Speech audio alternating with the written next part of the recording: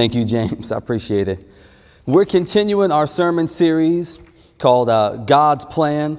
We introduced it last week as we jumped into the introduction of the Gospel of Luke, and we gave some information about that. I've been working this week to get all of our sermons back up on the podcasting, so we're kind of working all the way back from the beginning of the year until now.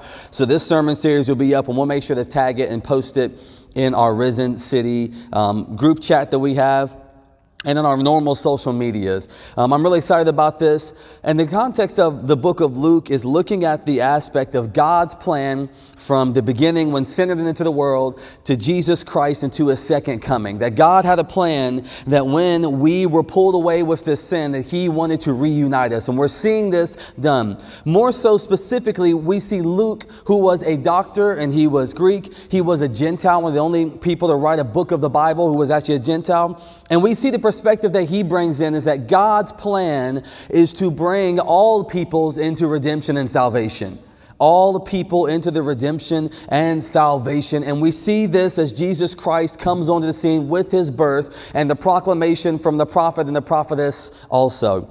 I want to take a little bit of time, as it is the week before Christmas. Out of tradition, most people, they do Christmas sermons and such. And I wanted to actually just say, forget it. We're going to blow through this Christmas service, and we're just going to keep preaching our gospel and forget the holiday and such. If you know me over the past couple of years, I'm the Grinch. I don't like Christmas. I've never liked it a whole lot. I'm becoming more of a Christmas spirit person as I'm having a child.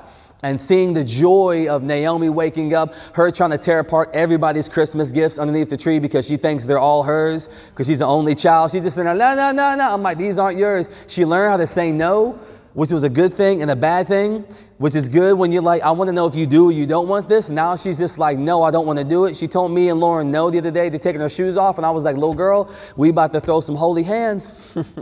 But it was hilarious that she's learning these things. And we're also seeing the joy that she has. So we do all the normal traditional things. We put up our tree. We go out to the Capitol Market and we don't buy trees because there's a Christmas tree shortage. We go out and we drove around and we looked at the Christmas lights. And these are normal traditions and things that most people do during this holiday season. And I say holiday season because Christmas, is what it may be, is not inherently a Christian thing. There are many reasons as to why people celebrate Christmas, or they celebrate Kwanzaa, or they celebrate whatever it may be during this holiday season.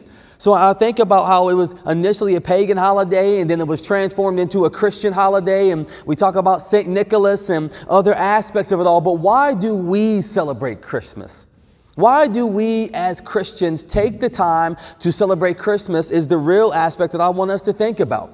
It's mainly done out of tradition. For years and for years and for years, we all just woke up. We woke up on Christmas morning. We did our things. We opened up our presents and then we went to church and we talked about little baby Jesus, little Talladega Nights baby Jesus in the manger.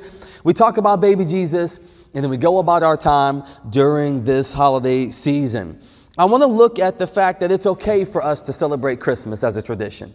It's okay for us to follow those traditional aspects and the things that bring us joy during this Christmas season. But it's the understanding that we should know that it's Jesus Christ's birth is what we are actually celebrating.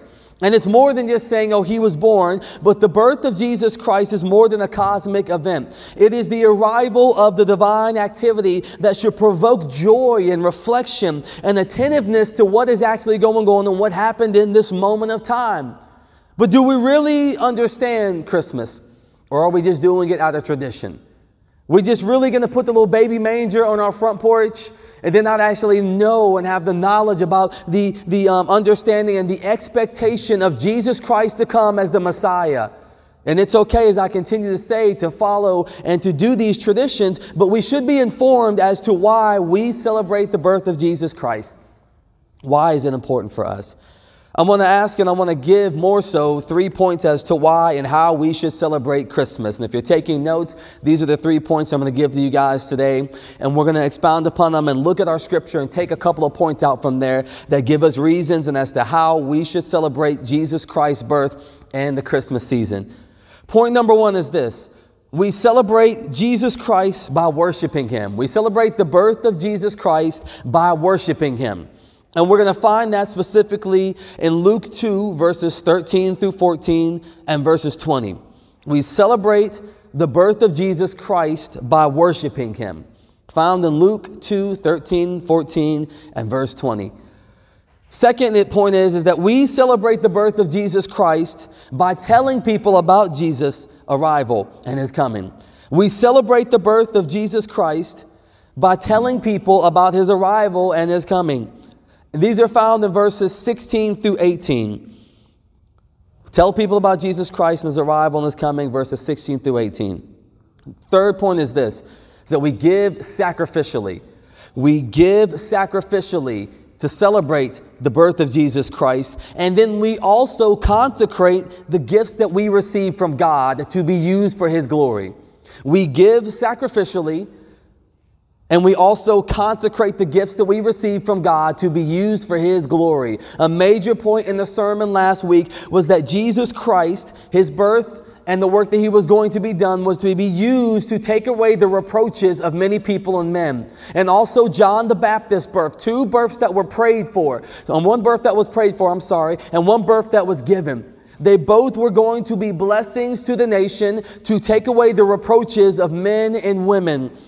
And they were both consecrated for this specific use to be done here. James, can you do me a huge favor? Can you hit the record button on our camera?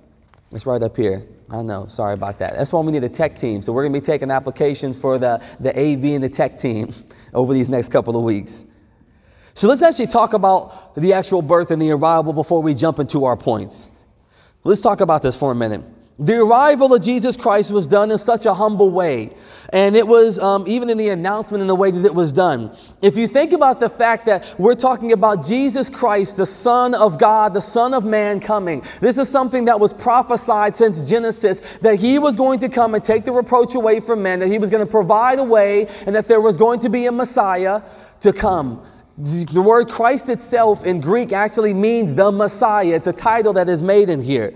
So if ever there was an opportunity for God to enact his plan with majesty and to be this flourishing and to show himself out, and it could be at the birth of Jesus Christ. But he did not do so, and he did not presume upon humanity when he stepped in to redeem it.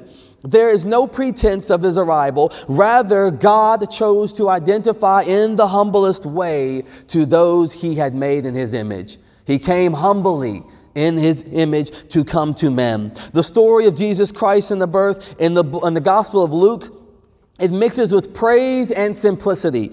Praise and simplicity are two things that we see from here. It's a great contrast from what we see from the announcement of John the Baptist's birth, who is in the remarkable aspect. And John the Baptist's birth was announced in the capital city in the temple. It was announced that he was going to be born from a priest who was in the temple and also from Elizabeth. People who you would think would be those who would be birthing out Jesus Christ. But Jesus Christ was born from Mary and Joseph, from humble beginnings in poverty. He chose to relate this to the people that he was going to save for a specific purpose. John the Baptist's arrival is brought out with this praise and glorious announcement and adoration from men. But what we see here is Jesus Christ's birth draws angelic praise and angels to come and meet and to speak to those of a humble place and an aspect as he goes to the shepherds first and foremost. So to jump into our points we see here is that the celebration by worshiping Jesus Christ. Jesus Christ is born in this humble manger scene. It would have been a place where there would have been either a cave or it would have been just a manger scene where you see animals or the trough where other people and that things were living in this moment in time. Not this glorious production that you would think and that we see sometimes. It's what we see is this humble beginnings here. And in verses 13 and 14, we see here that the angels, they come and they arrive on the scene announcing the birth of Jesus Christ. Verse 13 and 14, it says, as the shepherds were in the field and as the Lord was being born, he's saying here that the angels meet these shepherds in the field and they say to him, glory in the Most High. He's telling them, behold, there's great news and there's adoration of Jesus Christ being born. A Savior is born, the Christ is born, and then the Lord is born. And he says here, and suddenly as they were in the field in verse 13, it says, the angels appeared in a multitude of heaven, praising God and saying, glory to God in the highest, and on earth peace among those and with all men who they will be pleased. And in this moment, it says that the angels continued in verse 15. It says, and the angels went away from them into heaven, and the shepherds said to one another, let's go to Bethlehem and see this thing that has happened, which the Lord has been made known to us. And we continue on as we see the shepherds as they make their way to Bethlehem. They're going and they're talking and they're being a witness to Mary and Joseph as to what the angels had said to them. We then see in verse 20 that the shepherds also start to offer praise. And it says the shepherds returned and they were glorifying and praising God for all they had heard and all they had seen and all that they had been told. It's the understanding that the birth of Jesus Christ should spark joy and surprise and wonder in our hearts as we reflect upon this. All these emotions were being witnessed by the shepherds, by Mary and Joseph, and they held all these emotions in their heart and their mindset. And all these emotions flowed from the experience of the shepherds with observation of amazement as heaven confesses the Lord is born and Jesus Christ's identity. We see three offices that are proclaimed in this moment in time. It says the offices that were proclaimed by the angels are that he was the Savior, that he was our Lord, and that he was Christ. That he's going to become the deliverer of humanity, the master, and also the anointed king of this moment in time. It's the understanding that when we have a witness to as to Jesus Christ actually is, we should have joy in our spirit. It's the understanding that during the Christmas season, unfortunately, we face seasonal depression. We face unsurmounted anxiety sometimes because of the pressures of the world and the secular way that we should celebrate Christmas. Am I going to have enough gifts? Am I going to have enough money? Am I going to meet the expectations as to how the world should say that I should celebrate Christmas? And am I going to put myself and my family and all these things on this pedestal? And am I worshiping the traditions of the world and how I should celebrate Christmas? Or am I actually celebrating Jesus Christ, the humble King who was born in a manger, who was born in a place of poverty? Am I going to worship him for who he is and how he came? It's the understanding that no greater gift was given. As corny as it may sound, Jesus Christ is the greatest gift that we should ever receive and how we should celebrate in that reception. It's the joy that we have in our spirit, the joy that we have from not the things that we're going to receive from the world, but it's the joy that comes from the angelic proclamation of the good news that Jesus Christ has come to take away the reproach of all men. That the sin that we have been living in our lives is now taken away for those who receive the gift of Jesus Christ. Ephesians 2:8, it says it with so much power. It says, for salvation is a gift of God, but you can only receive a gift if you receive it. That we say this angelic praise, we understand the good news that there's this message that for all people that salvation has come, but do we actually receive the gift? Through the original context, such as the messianic announcement, it would be understood as a being that all people in Israel would receive this salvation, and that the development of Jesus Christ's ministry shows the work of Jesus Christ goes beyond these national boundaries now, as we understand that salvation is for all people. And how did they respond? The shepherds went and said, let me go see this Jesus Christ. The praise of all the heavenly hosts offers honor to God and to peace to all men, and they have found favor and they will have rest. And the shepherds have this type of response that in this moment that they're in their field, people who are of a lowly stature are the first people to understand who Jesus Christ is to be, are announced that they go and they leave and they give honor and they give praise to Jesus Christ and God. They didn't go out and say, let me buy these extravagant gifts. They didn't go out and say, let me give of all these things that I have. They said, let me give the highest and the greatest thing that I have, and let me give worship to God. Worship is not based off of your social economic stance. Worship is not based off of your current situation that you are living in. Worship is based off of who Jesus Christ is and that he has blessed us and that he is worthy of praise. No matter where we stand in our life and no matter where we are, we all can give a sacrifice of praise. The shepherds have this response, and any of us who are going through a life, and no matter where we are in this Christmas season, should respond with praise. contemplate these events that are actually happening. Meditate on the birth of Jesus Christ. It's the understanding that the curiosity then leads to them going to Bethlehem, and then they see this thing that has happened, and they see God's work, and they honor God in the presence of this sign, and they come to testify of the work that has been done. Which leads to our second point, too, is that during this Christmas season, the way that we worship God is telling people about Jesus Christ and his arrival and his birth and his second coming.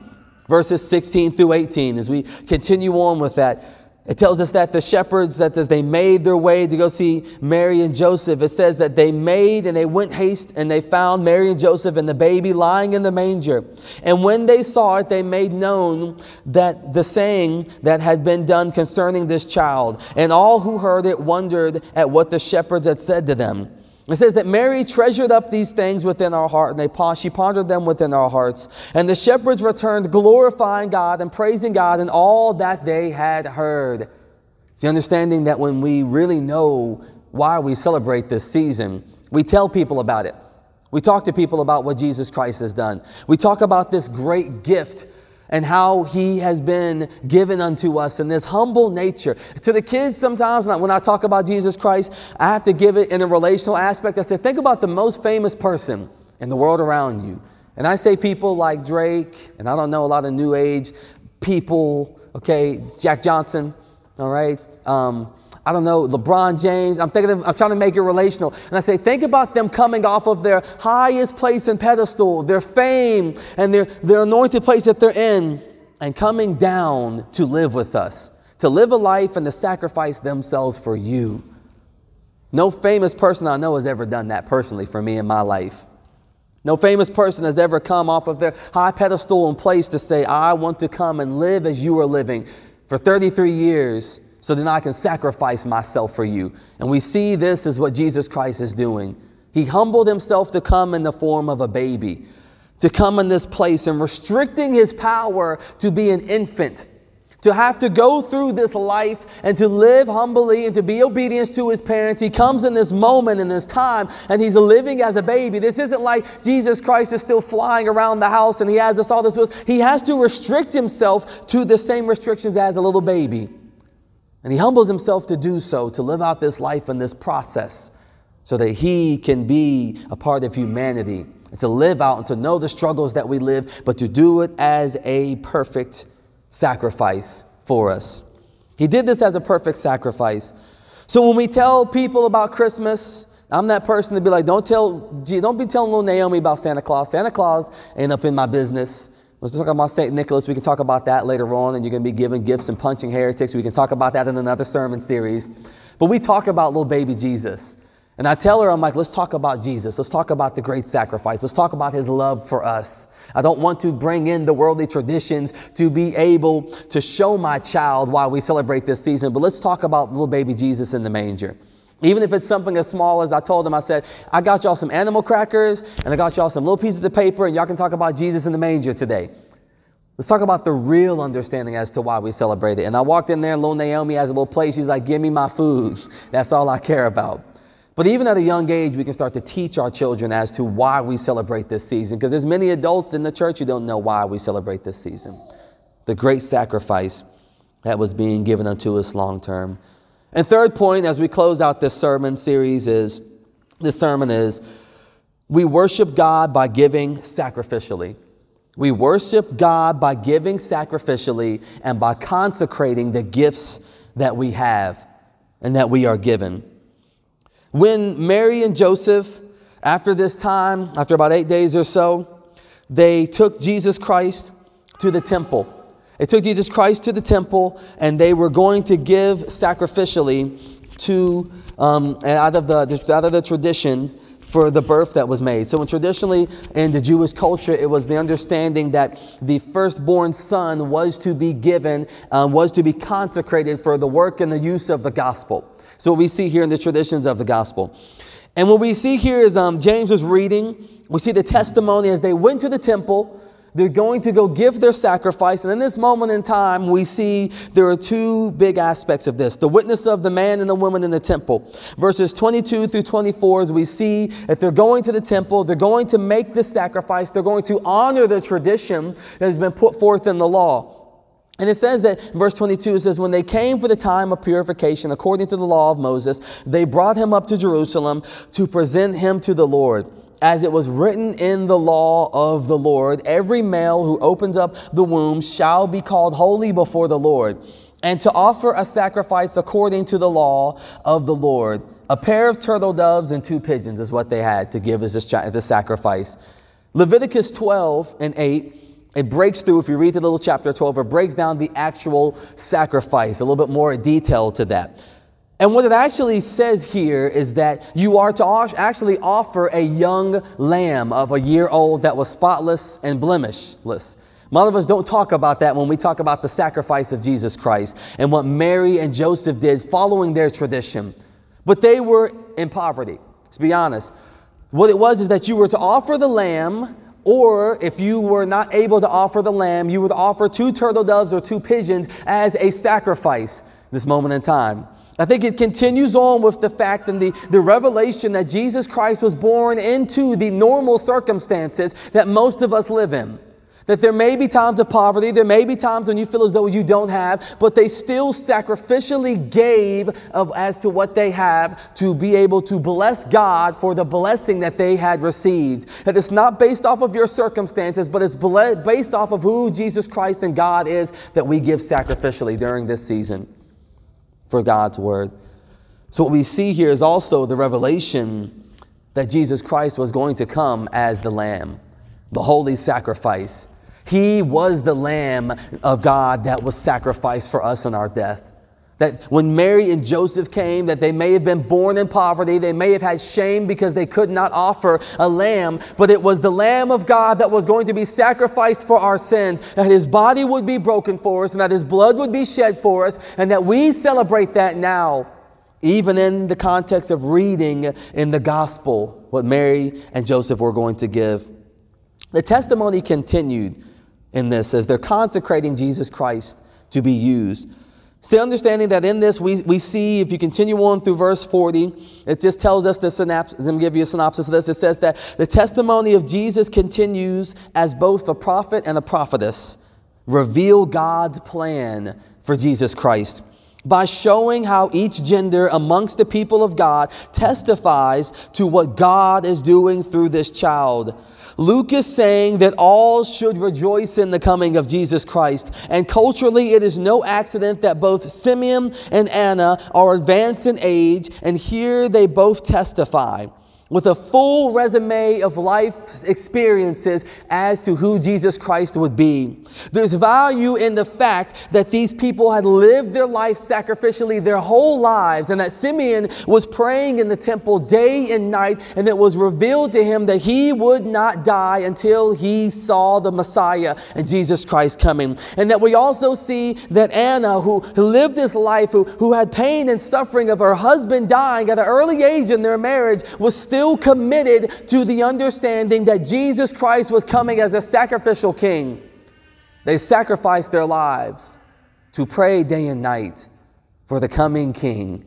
And they get to have this revelation and this joy and this worship of Jesus Christ as a baby. They didn't see him on the cross. They didn't get to see him as this conquering king, but they're worshiping him as a baby because they understand and they know what he is going to do.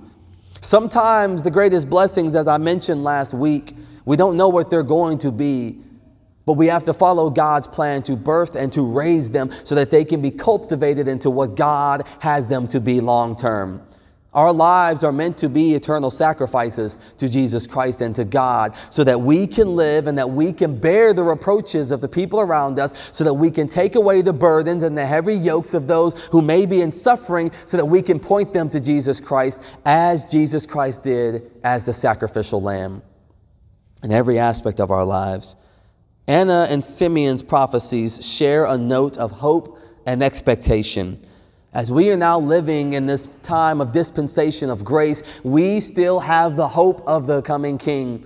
the hope that he will still continue to do the work that he says he is going to do. And we now have the testimony of Jesus Christ as New Testament believers to know that he has already come and taken the cross for us. So we can live out this expectation. It's the understanding that along with the declarations that this child is the promised Messiah to come, that he is moving toward this revelation. And Luke also reveals Jesus Christ's superiority to John the Baptist in this passage. For what we see is that John's testimony stops at his circumcision, but the praise continues along in this moment in time as he goes to the temple. And it continues to even bring more prophecy that Simeon's prophecy brings into the fold, the fact that the Gentiles will be brought in to this salvation. But more so also that Mary is going to experience great pain with her son. Great pain. 8 days into having this child that was prophesied at this young age that she was going to have, between the ages of around 12 to 17 is when she would have had this child. When she would have been prophesied that you're going to have this baby. Out of wedlock, in poverty, angel comes to you. You've got to go back to your baby's father now that you're betrothed to tell him that you're going to have this child. When the world around there is going to judge you, is going to pull you into a place of shame, she continues to have this child because she knows as to what he is going to be. It told us in chapter 1, her expectation of this child was saying yes and amen, and I will do what you are calling me to do, even though it may be hard, even though it may be tough, just to have the child. Now Simeon continues on with his testimony as he says to her that this child is an anointed king, and he will be there to bring the fall and the rise of many nations, and that he will be a sign to those, and that there will be a sword to pierce through her heart and her soul. The thoughts of many hearts will be revealed, that she is going to have to live this life and understanding that this child that she has brought into the world, tough situation just bringing him into the world, will also then die in front of her on the cross. This great sacrifice and the strength that Mary exhibits is all a part of God's plan. And in our life that we're going to birth things out in this world and this society around us. And there's going to be great pain. There's going to be great sorrow. There's going to be great strife. But it's a part of us bringing about the greatest gift to the world around us. As Elizabeth said, as she praised God in chapter 1 for John the Baptist being born, she said, I am going to bear witness and I'm going to birth someone who is going to take away the reproaches of the world around us. Many a times I talk to Mason about this a lot. And I personally struggle. And I've struggled a lot in the past couple of weeks when we talk about Risen City and bringing people into our fold and bringing people into this work that we do. And now sometimes I feel as though I'm a little overbearing when I talk about the sacrifice that we're going to make within the context of planting a urban church. Urban Appalachian is what I call us, because we deal with the things of an urban society, and then we also deal with the issues of Appalachia. And it's the aspect that in 1 week you're going to be mourning the death of a young person that you've known in ministry for years from gun violence, and then the next week you're literally Narcaning your neighbor. It's the expectation that we're going to have to go through situations in life and trials and tribulations that we face personally, but then we're also in the same place that we're inviting these young people into our lives, and we're feeling the pain and the strife and the anguish that they're going through. And we're discipling them through these moments and times and situations. Could imagine that's the pain that Mary felt as she's raising this child, and then the understanding that he is also going to be a sword to pierce her heart. I struggle with that a lot when I tell people, hey, come to Risen City, and knowing what we're going to walk through, knowing how we're going to live our lives, knowing that God is going to have us to walk through great pain and anguish and sorrow. And this week I've struggled with that a lot. And I prayed a lot this week. And God just kind of revealed to me, he kind of said, you need to shut your mouth, and kind of quit crying a little bit about it. Because he said, what do you think my son did? He said, I sent my son to live out this life for 33 years. A man who was going to be antiquated with many sorrows, many grief and many pains and stresses and strife. And he said he did so joyfully because he knew that he was going to take the cross and he was going to bear the reproaches and bring many people into salvation. And he said that my Holy Spirit is upon you all to do the same thing. That when it feels hard, when you feel stress, when you feel pain, when you feel as though you don't want to get up in the morning, he said, remember Jesus Christ took the cross for you so that my Holy Spirit can dwell within you so that you can walk through this situation. And he said, I want you to have joy. And I'm speaking to everybody right now. During this season and during this time, celebrate and have joy.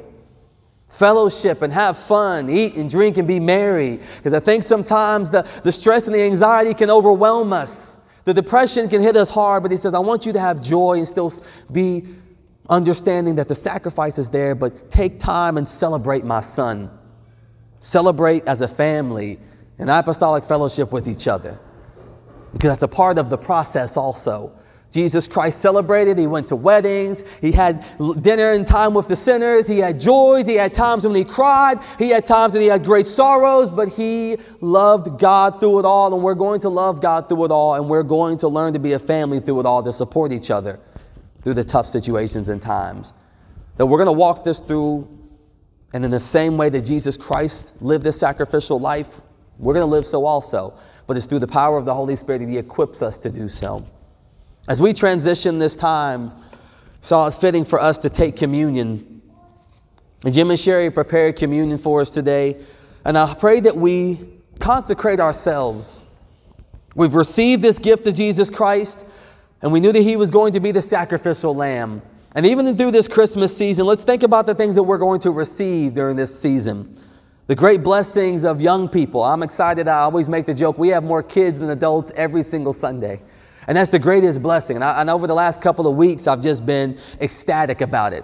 I've talked to some pastors and friends. I said, I'm just so thankful for our congregation. I'm so thankful for the people who come every single week, day in and day out. People think that we have this huge church. I'm like, that's not us. I said, but I can guarantee you this, our congregation gives sacrificially out of the abundance of every single thing that they have to serve our community and to serve God. I'm thankful for a congregation that does this.